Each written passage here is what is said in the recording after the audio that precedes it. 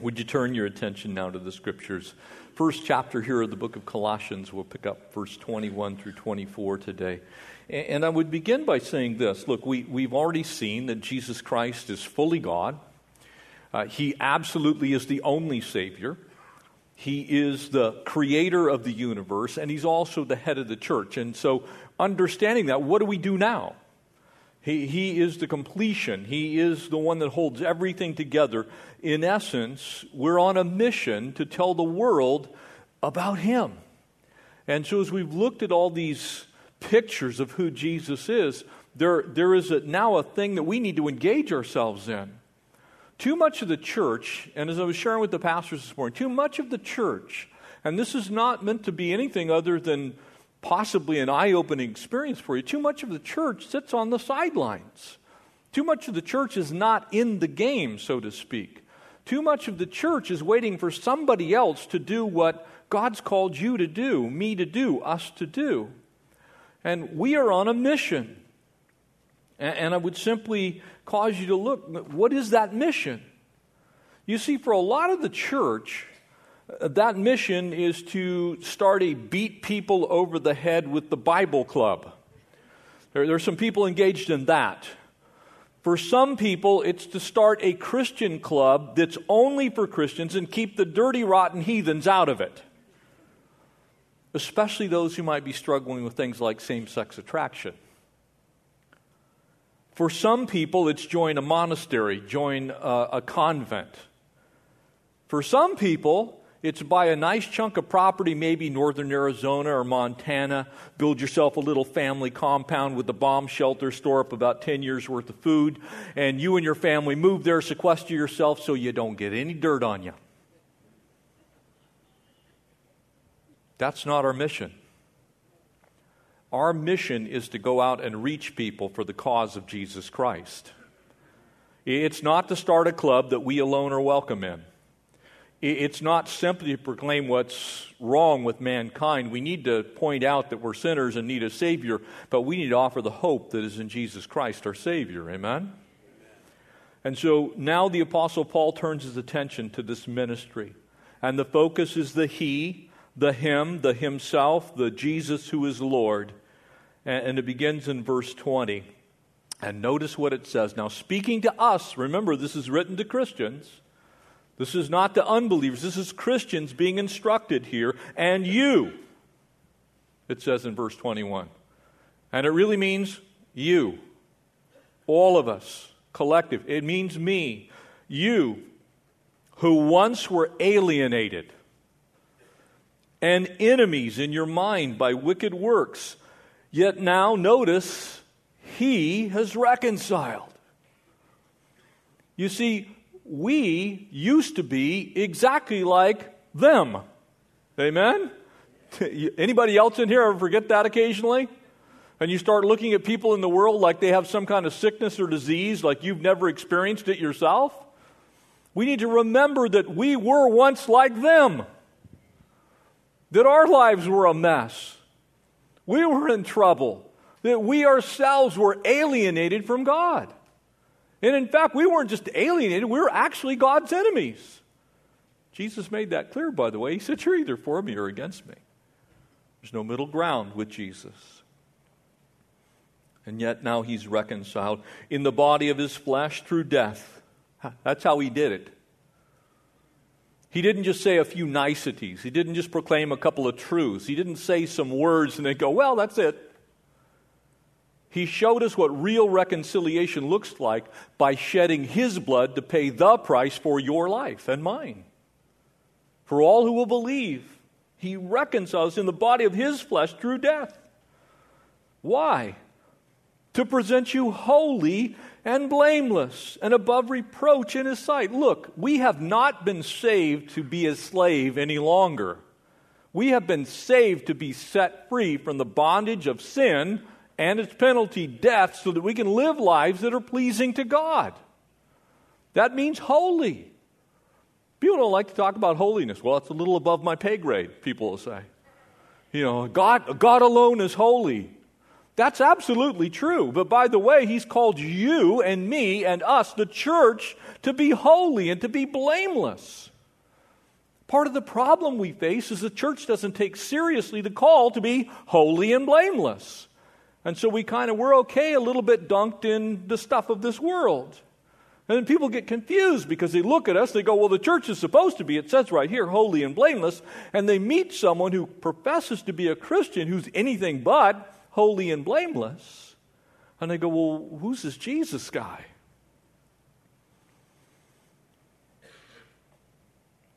If indeed, and the word if there is not a question, as if there's some type of, inability for this to be the reality. If indeed you continue in the faith, grounded and steadfast, and are not moved away, notice this, from the hope of the gospel.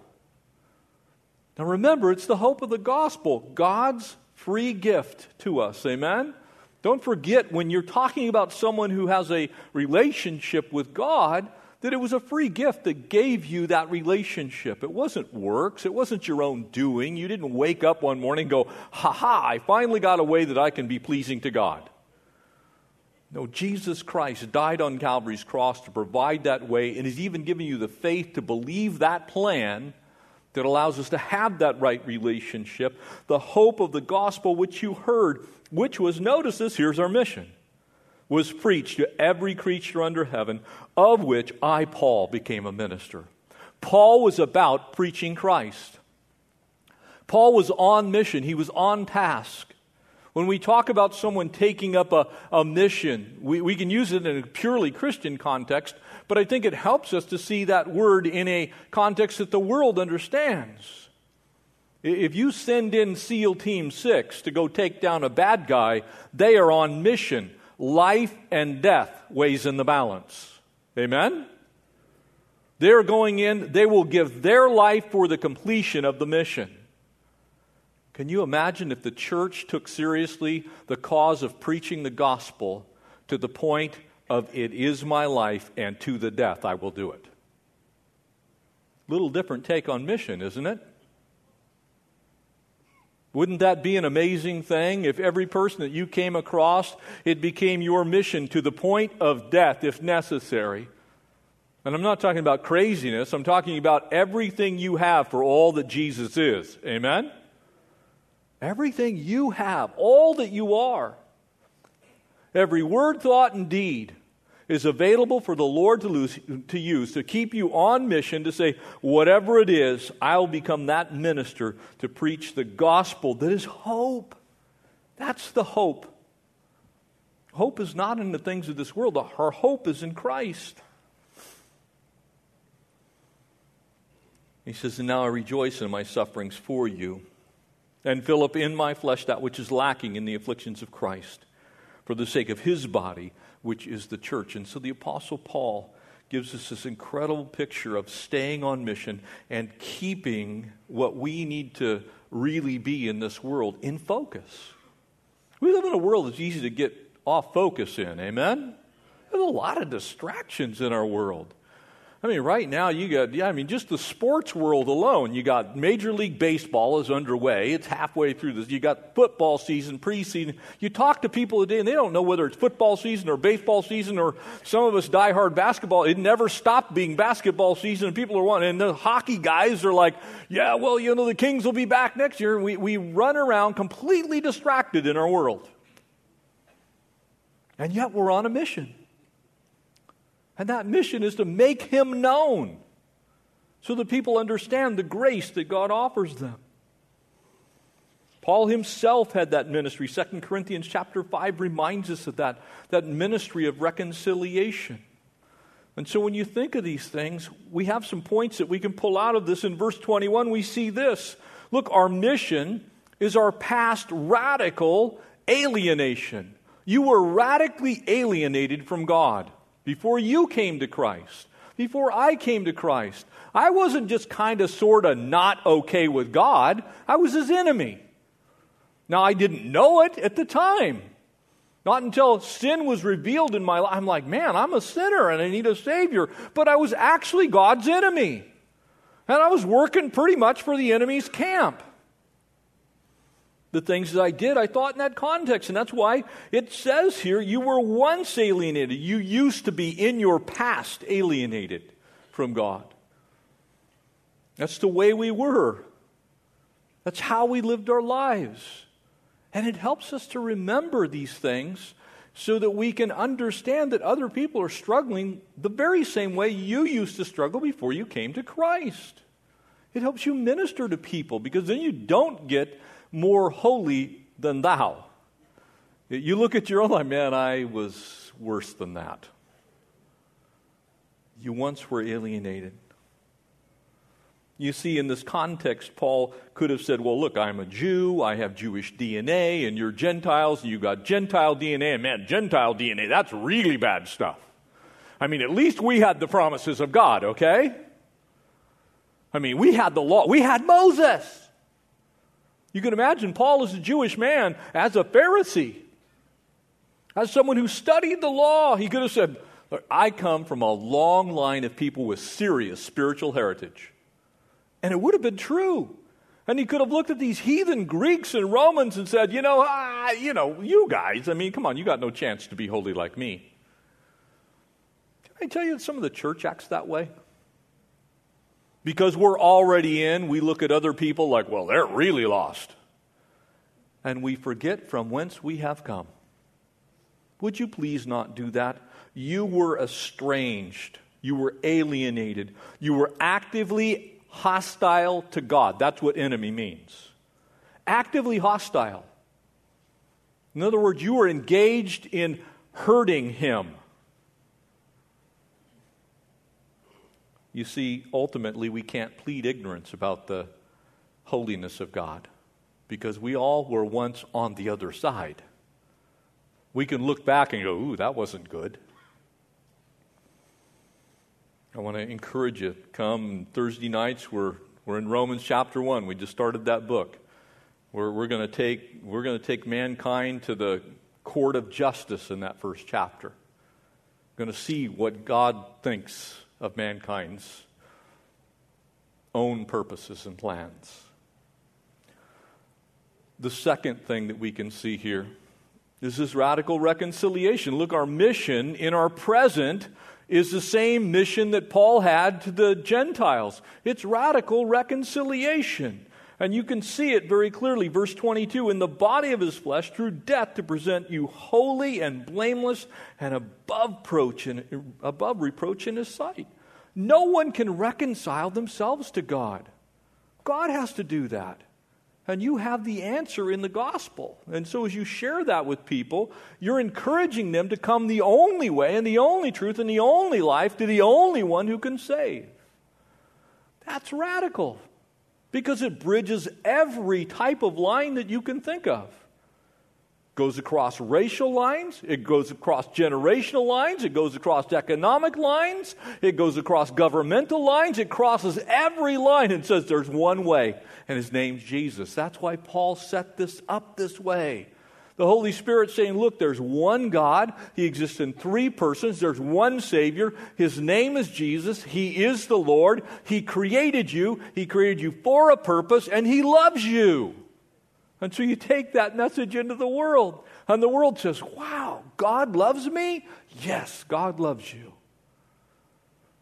That is in our present a radical reconciliation. Again, the book of Romans will tell us, look, while we were without strength, while we were yet sinners, when we were enemies, Paul will say all these things in Romans chapter 5.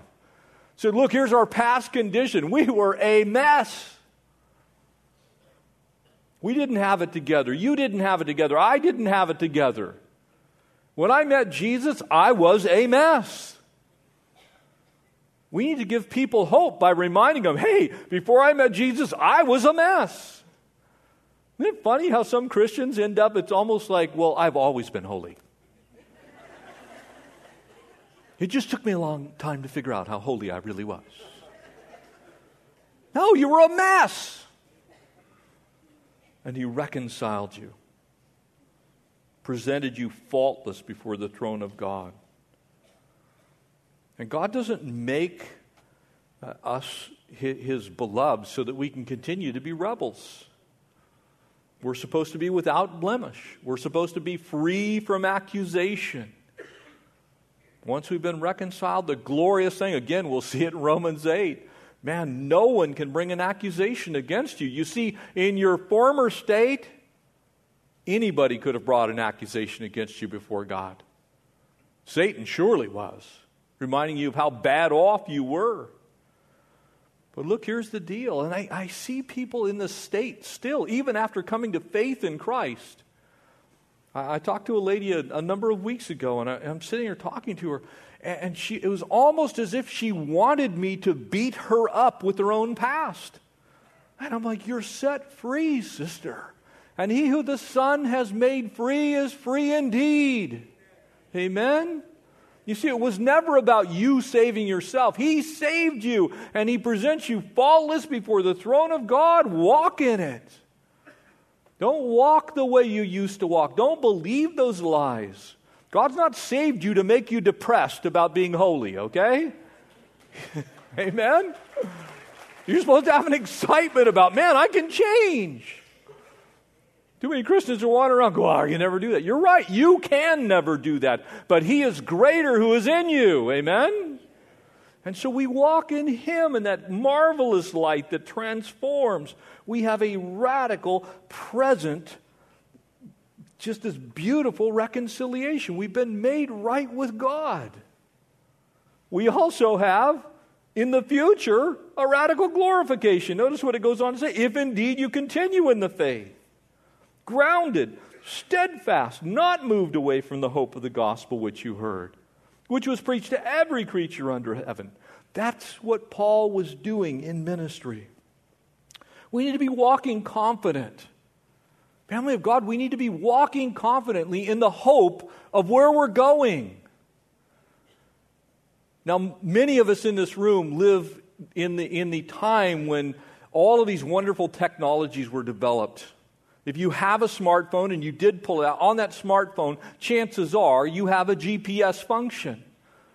And you can press that little button on there, and all of a sudden, from out in outer space, it like circling, and there you are in your house. Does that freak anybody else besides me out? It's like, I don't think anybody should know that. But you see, it locates you. Here's the good news. There's going to be a day when you press that button, and it's going to go all the way to heaven. Amen? You're going to be sitting there, and you're going to press the button. It's like, whoop, out of here.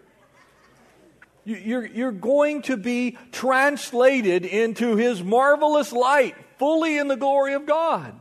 Now, for some of you, you may take your last breath on this earth and that happens. I pray for most of us, the trumpet sounds and we are alive and remain, meet him in the air. But one day, you're going to be completely in the presence of God. But you can live in that hope of that right now. In other words, you know where your home is.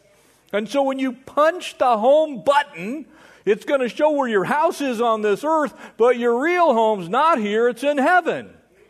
Amen? That's that radical hope, that radical glorification. God is actually going to give us the full inheritance of who we are in Christ Jesus. And if you're truly saved, you're going to get there because saving grace is keeping grace. And keeping grace is empowering grace. That grace is able to see you home. It's always been about him. It has never been about you. And in that sense, your hope is in him and him alone. We're along for the ride, and we sure don't want to give him any extra work to do. Amen? So we live our lives well-pleasing to God. We say, look, I want to join God where he's at work. I want to do what he's called me to do. And as I do that, all of a sudden, I have this wonderful benefit of my hope being more hopeful. You see, when you help God, it increases your hope. When you hurt God's plans in your life, it decreases your hope. So if you want more hope, do what God says. It's actually fairly simple.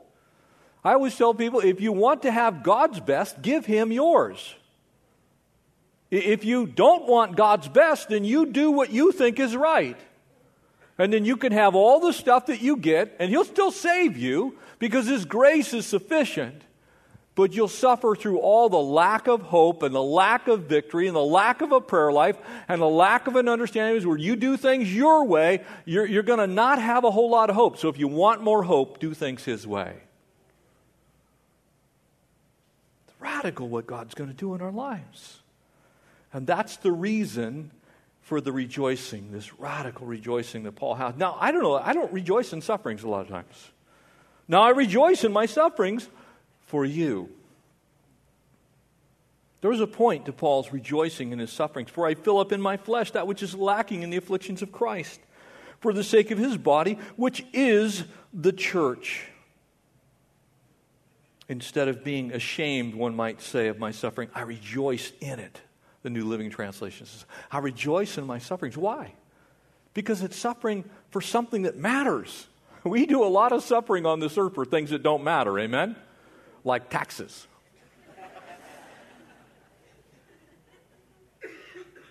Political races. It's like, I'm assaulted. I turn on the TV. I have to turn the TV off. I turn the TV on. There's politics on. I'm going, maybe there could be some kind of dog show or something that I could watch. I can't do it. I'm just like, ugh, makes me crazy.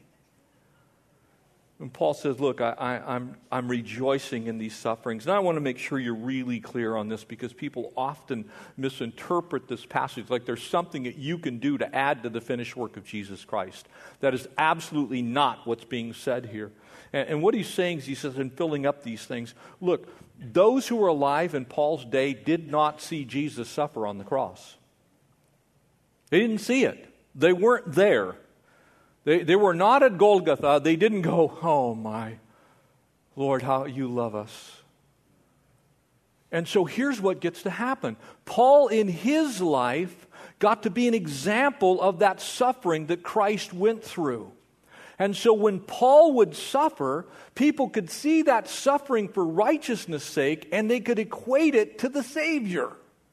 And so when they saw Paul go through those things, they were like, that's what Jesus was doing on the cross. It was a way of relation.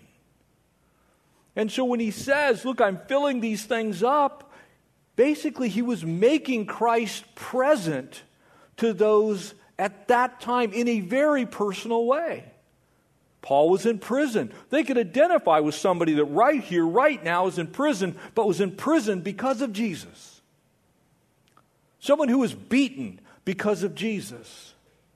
Someone who literally died ultimately because of Jesus. You see, that would be a way for those things to be filling up, as the literal rendering of these words would be, filling up in His turn the leftover parts of Christ's sufferings. In other words, there's a way for you now to relate to what Jesus did on the cross because you see somebody go through it. That little girl in the street in Agra is a way for Christ's sufferings to be filled up for you. You can go, okay, I get it.